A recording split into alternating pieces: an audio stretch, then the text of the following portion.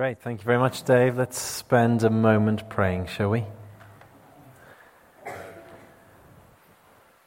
Father, please would you speak to us by your Holy Spirit. In Jesus' name. Amen.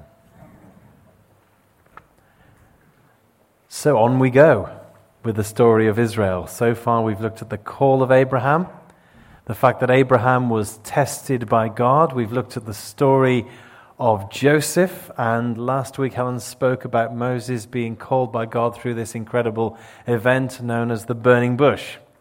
And today we're going to look at the exodus of the nation of Israel. So let's set the scene. The people of Israel have been in slavery in Egypt for over 400 years. Before this, Joseph had held a high position, as we've discussed, in Egypt, largely because of his ability to interpret dreams for Pharaoh. And he instructed there was going to be a great big famine and that Egypt should prepare for it. And as a result, Pharaoh put him in a second in command over the nation. Israel benefited from this, of course, because this preparation protected and preserved them during this time of famine as well. As time went on, the Egyptian dynasty changed, and so people forgot about Joseph, and Egypt turned on Israel and forced them into slavery. And as Helen mentioned last week, Moses was born and was about to be thrown into the Nile, but was rescued and adopted into the Egyptian household. Later, Moses, as we discussed last week, was appointed by God to go to Pharaoh and to call him to release the Israelites.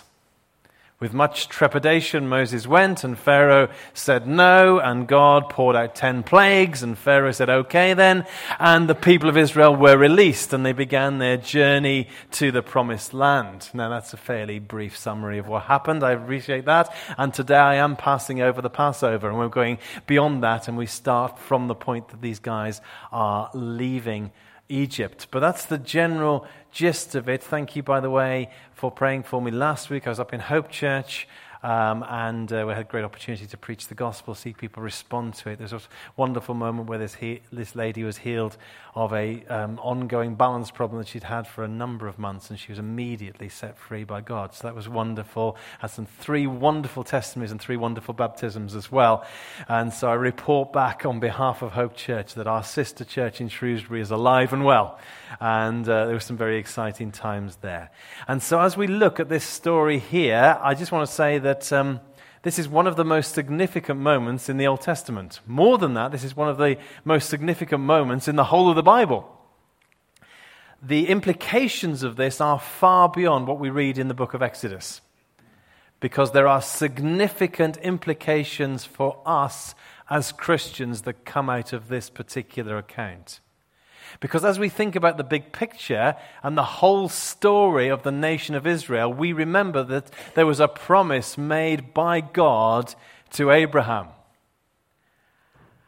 Because God not only promised that Abraham that he would make him into a nation, he also promised a land.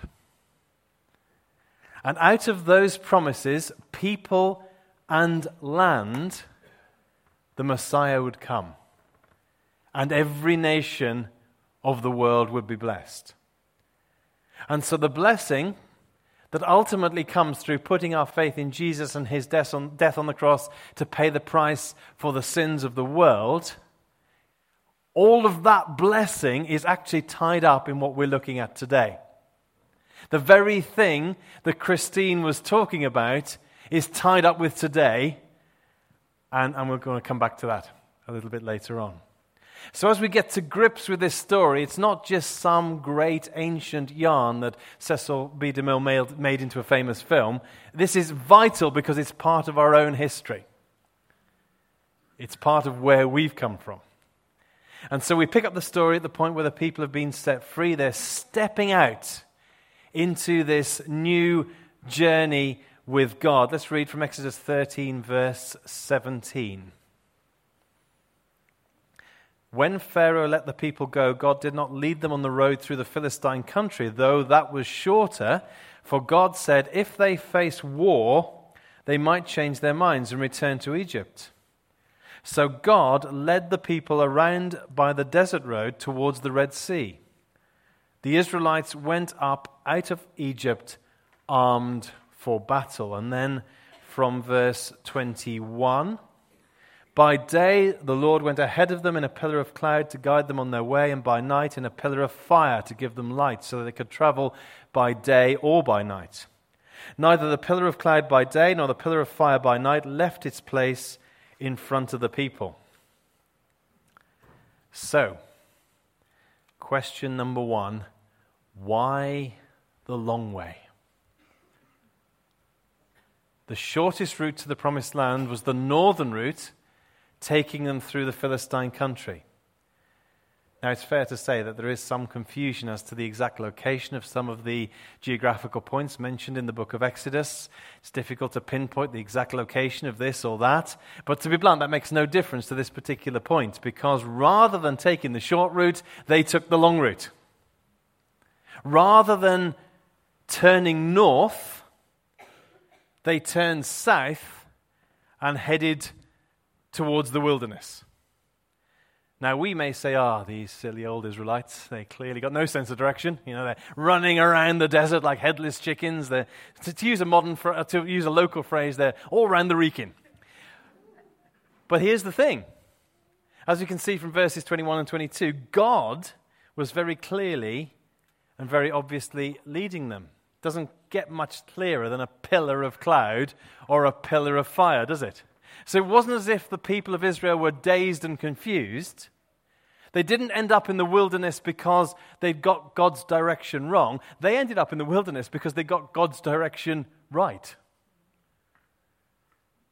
They were on the desert road not because they were being disobedient to God, but because they were being obedient to Him.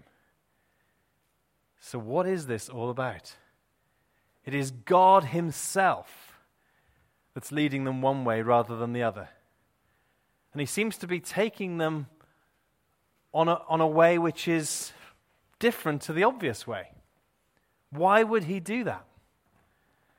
Well, we can see here God sees, as always, the bigger picture.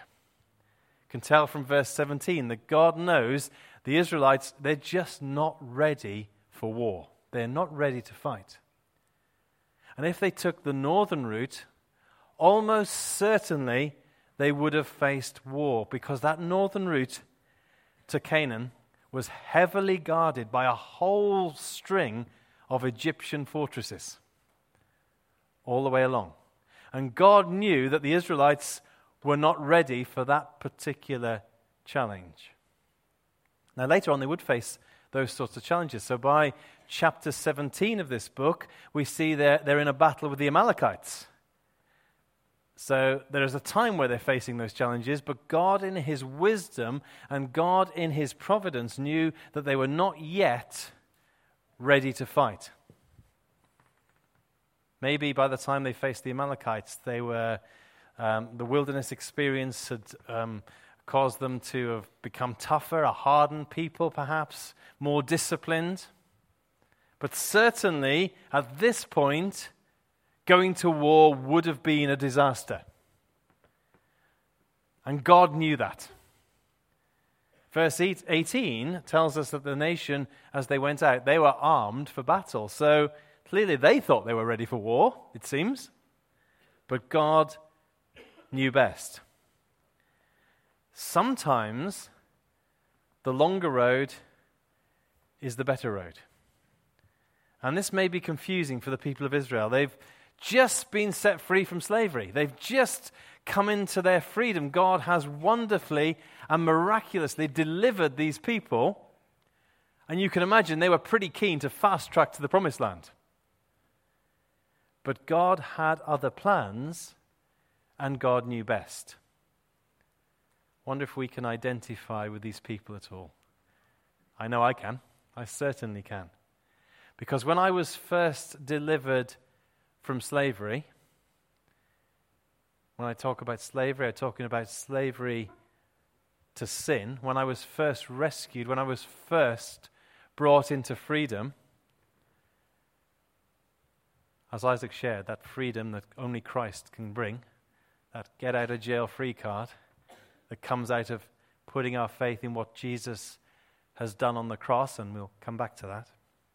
When I was rescued, I think I had a rather naive idea that would mean I would be on the fast track to the good life. Now, please don't get me wrong, I'm thrilled with my salvation. I'm delighted. I'm in an ongoing relationship with my wonderful Father in heaven. I'm overwhelmed by the ongoing work of the Holy Spirit in my life. I'm so glad for God's ongoing protection and His provision. But one thing I think I've learned since becoming a Christian is that God often leads me on a journey that appears to be taking quite a lot longer than I first expected.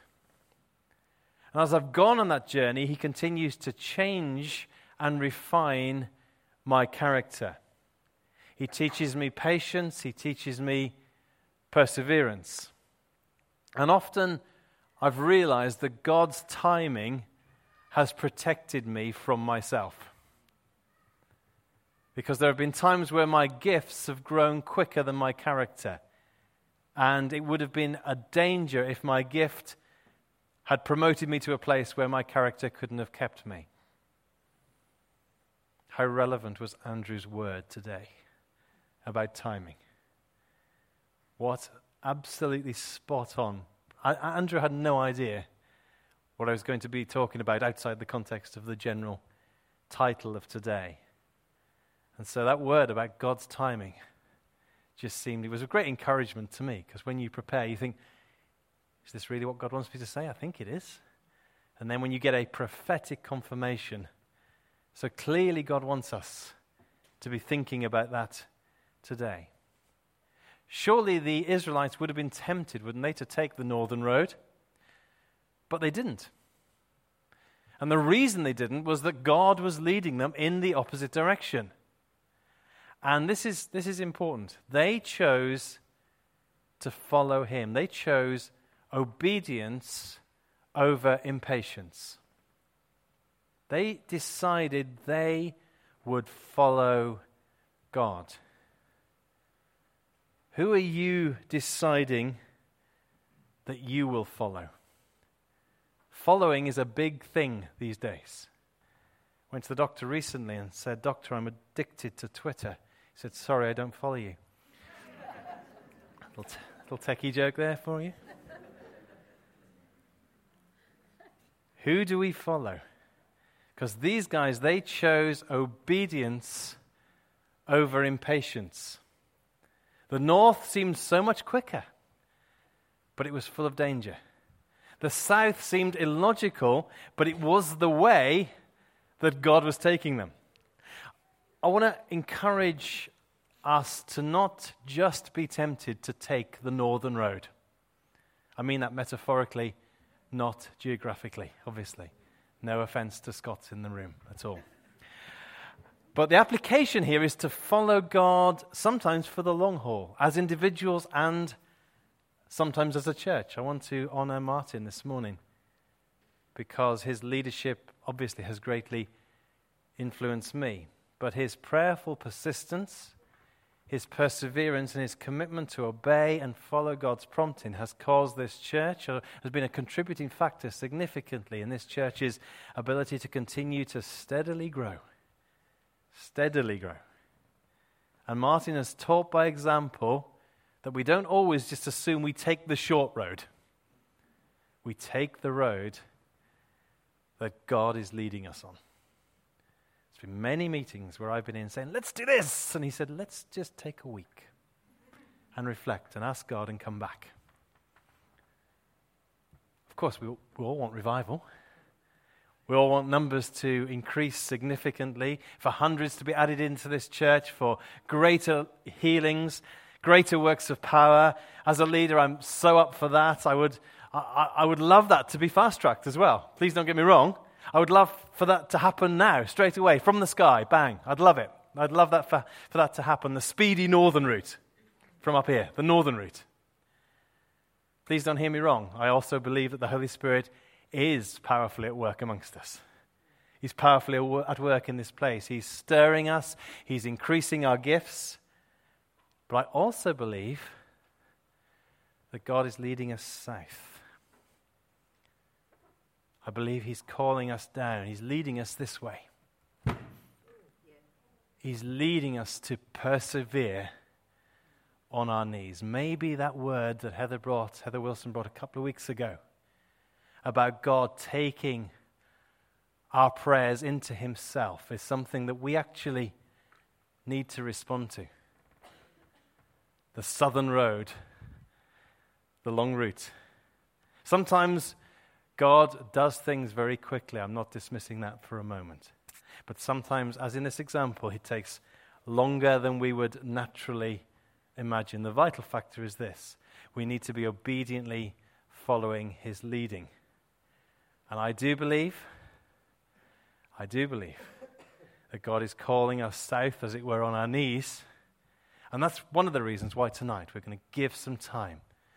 Esther, who's leading the worship, she felt instinctively we should give some time tonight to intercession.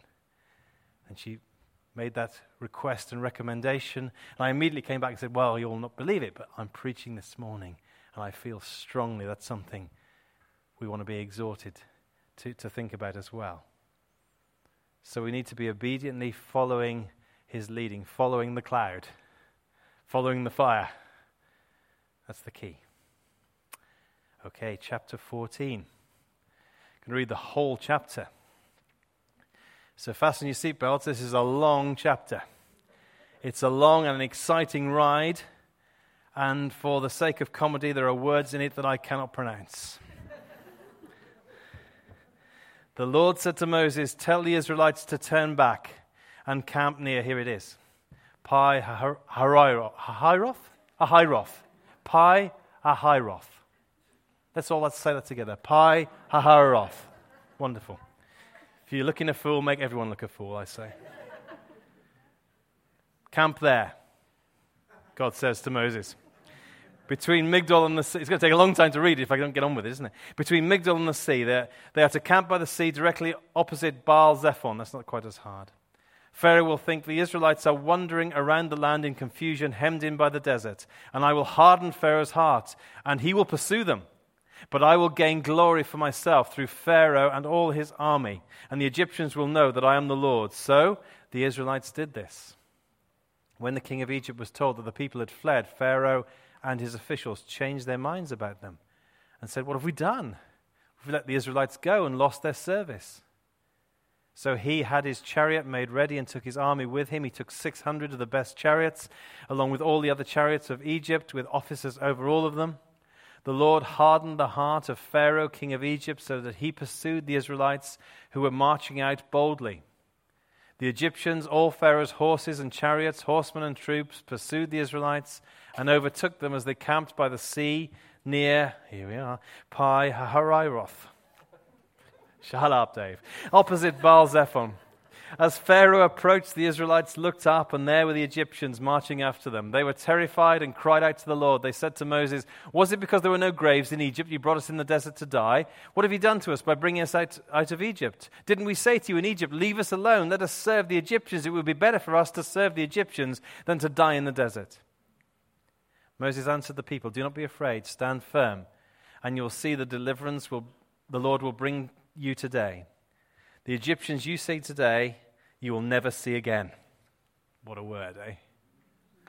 The Lord will fight for you, and you need only be still. Let's not miss that either. The Lord will fight with you. You need only be still. Then the Lord said to Moses, why are you crying out to me? Tell the Israelites to move on. Raise your staff. Stretch out your hand over the sea to divide the water, so the Israelites can go through the sea on dry ground. Easy, Moses, come on. I will harden the heart of the Egyptians so that they will go in after them. And I will gain glory through Pharaoh and all his army, through chariots and his horsemen. The Egyptians will know that I am the Lord when I gain glory through Pharaoh, his chariots, and his horsemen. Then the angel of the Lord, who had been traveling in front of Israel's army, withdrew and went behind them. The pillar of cloud also moved from in front and stood behind them, coming between the armies of Egypt and Israel. Throughout the night, the cloud brought darkness to one side, light to the other, so neither of them went near the other all night long. Then Moses stretched out his hand over the sea, and all the night the Lord drove the sea back with a strong east wind and turned it into dry land. The waters were divided. The Israelites went through the sea on dry ground with a wall of water on their right and on their left. The Israelites pursued them, and all Pharaoh's horses and chariots and horsemen followed them into the sea. During the last watch of the night, the Lord looked down from the pillar of fire and cloud at the Egyptian army and threw it into confusion. He jammed the wheels of the chariots so they had difficulty in driving. And the Egyptians said, "Let's get away from the Israelites. The Lord is fighting for them against Egypt." Then the Lord said to Moses, "Stretch out your hand over the sea so the waters may flow back over the Egyptians and their chariots and horsemen." Moses spread out his hand over the sea, and at daybreak the sea went back to its place. The Egyptians were fleeing towards it, and the Lord swept them into the sea. The water flowed back and covered the chariots and horsemen, the entire army of Pharaoh that had followed the Israelites into the sea. Not one of them survived.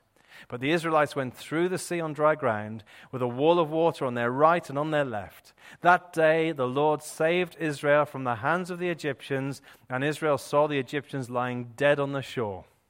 And when the Israelites saw the mighty hand of the Lord displayed against the Egyptians, the people feared the Lord and put their trust in him and in Moses, his servant.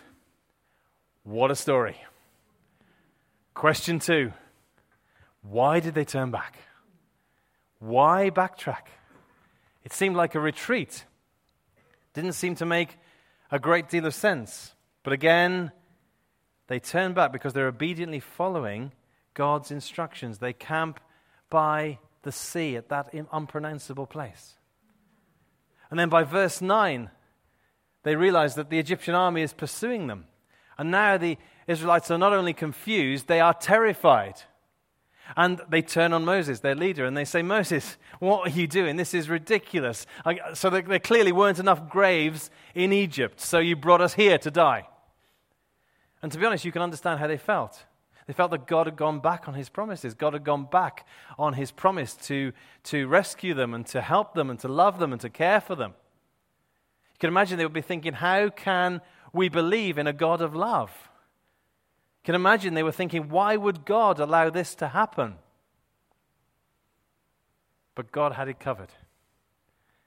Again, he could see the big picture. And as we can see from the early verses in chapter 14, God wanted to catch Pharaoh's eye, causing him to think that the people of Israel were confused and wandering around in the desert. And so where the people saw an impending disaster, God saw a purpose that would demonstrate his glory and increase their faith. More than that, God saw an opportunity to secure this nation, to set them free from their past enemies once and for all. God knew, you see, that as the Israelites backtracked, the Egyptians would be tempted to pursue them. God knew that as the Egyptians pursued them, the Israelites in their desperation would call out to him. God knew that as they put their faith in him, the miraculous would happen and Moses would lift his staff and the Red Sea would part. God knew that the Egyptians would pursue his people, would follow his people into the Red Sea, and that they would be destroyed. The Israelites were terrified, the Israelites were confused, but they could not see things from God's perspective. God was working his purposes out. Listen to this. God was bringing his people a benefit which they didn't even realize they needed. He was bringing them a benefit that they didn't even know they needed. He was dealing with a danger that they thought was gone, was past history. But actually, God knew it was still there and had to be ultimately defeated. If Israel had not been trapped and baffled and terrified and helpless at the Red Sea, there would have been no final defeat for that power that once enslaved them. And we can probably see that there's some application here for us. There's some lessons for us to learn. It is the will of God that gives purpose to our lives. There is always a bigger picture. A picture that he is aware of and we're not yet aware of.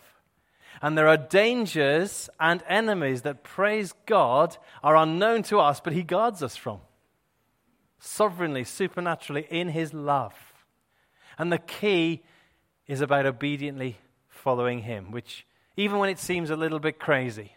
Let me just give you a tiny example of that. A few years ago, a member of our church who sat here, Nick Blackburn, introduced me to a man called Fred from Kenya.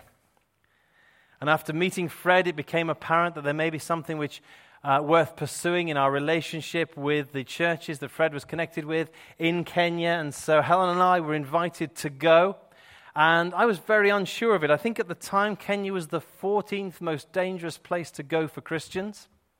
There'd just been various terrorist attacks and various things that were happening. I was unsure as to whether we should go, but became convinced this was something that God was speaking to us about. It was only a short trip, but it was something that we didn't want to go on unless it was God that was taking us. And so we were driving to Cornwall on a family holiday, and I said to the family, in a very grand way, I think the Hotchkiss family should go to Kenya. And this was a partnership between Tearfund and Barnabas. And both Helen and Isaac had already come to this conclusion, which is really annoying. And they said, well, we knew that, so that's great. Reuben, on the other hand, was quite unsure. And he'd heard about, terrorist attacks, and he'd heard about illness, and he was a little bit unsure. And he needed God to speak to him for himself. And so Reuben, as he read the Gospels, he read about Jesus moving from village to village, preaching the gospel and healing the sick, and he felt God speak to him and said, that's what you're going to do in Kenya. And actually, that's what we did. We had this wonderful opportunity to do that. And so we told Reuben's story, and the Kenyans were saying, well, we were already going to do this. And so it was a great prophetic moment. And so we all agreed that we would go. And so we went. And there are many other aspects to the story which demonstrated God's calling, God's provision, God's leading and guiding for our family as we went with 9 other friends from this church on this adventure. But as we were there, we felt, we're being obedient to God. But while we were there was an 11-hour bus journey where Reuben began to suffer from a fever and was really quite poorly, very poorly for the whole of the journey. I thought to myself, what have we done? I was really concerned. I thought, what if he dies while we're here? I know it's extreme, but do you know what I mean? There was this sense by which, what have I done? This boy is so poorly. And I must admit, I had 1 or 2 health issues myself. I won't give the details, but I think it's sufficient to say it was connected with my stomach. And I remember the day, Nick will remember this well, the day I felt least well was the day when I'd be assigned to preach 5 times, including an open-air gospel service. And I mention these things just to be honest with you. I was not feeling the call of God anymore, to be honest. I was feeling the call of something else. And in all honesty, there were times where I really wondered, what are we doing in Kenya? This is Nick's fault. Other members of the team were poorly at different times, and so I did. There were times I thought, "What, God? What is this? Has God really called us to do this? Is this really about Him?" And yet, God seemed to have in His mind a much bigger picture. We're still exploring the relationship with the churches in Kenya, and I know Martin's going to lead us as we pray about some aspects of our international work this evening, but clearly there's progression. Fred has been to the Christ Central Conference Devoted, which Dave has just mentioned again. Fred and the pastor of the churches in Kenya that are connected with us, a guy called Wycliffe. Fred and Wycliffe traveled to Zambia to meet Joseph Mwila, the apostolic leader of the Christ Central churches in Africa. Martin is in discussion with the Kenyans about School of Leadership, which we've heard about today. And so it seems that there was a much bigger picture than just my stomach.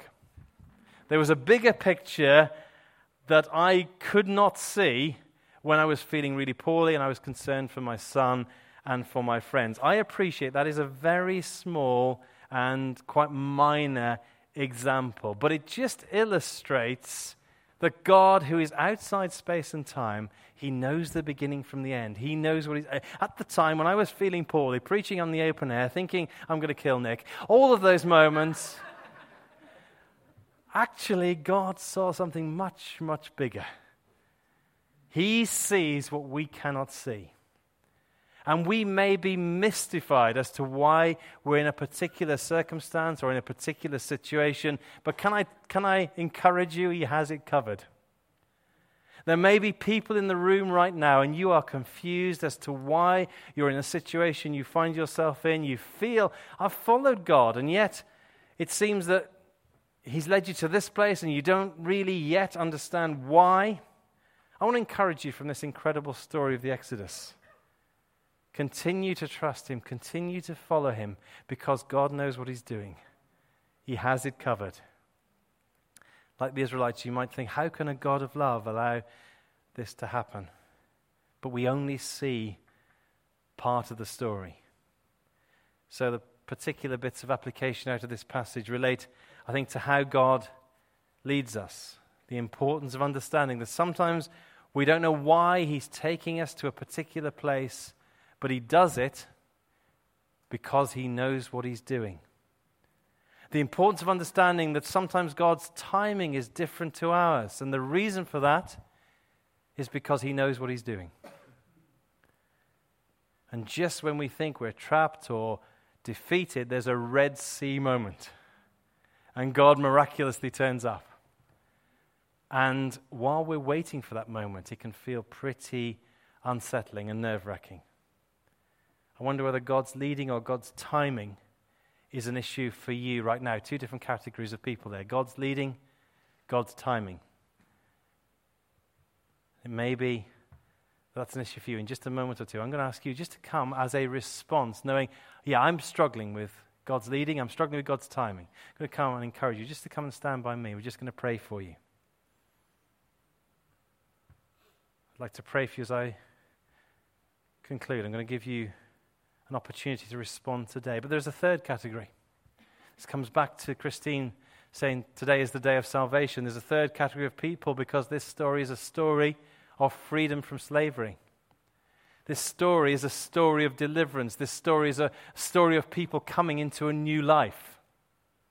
And that new life is not about some holy glow with organ music in the background. It's not about floating around in a holy bubble with the sound of waterfalls everywhere.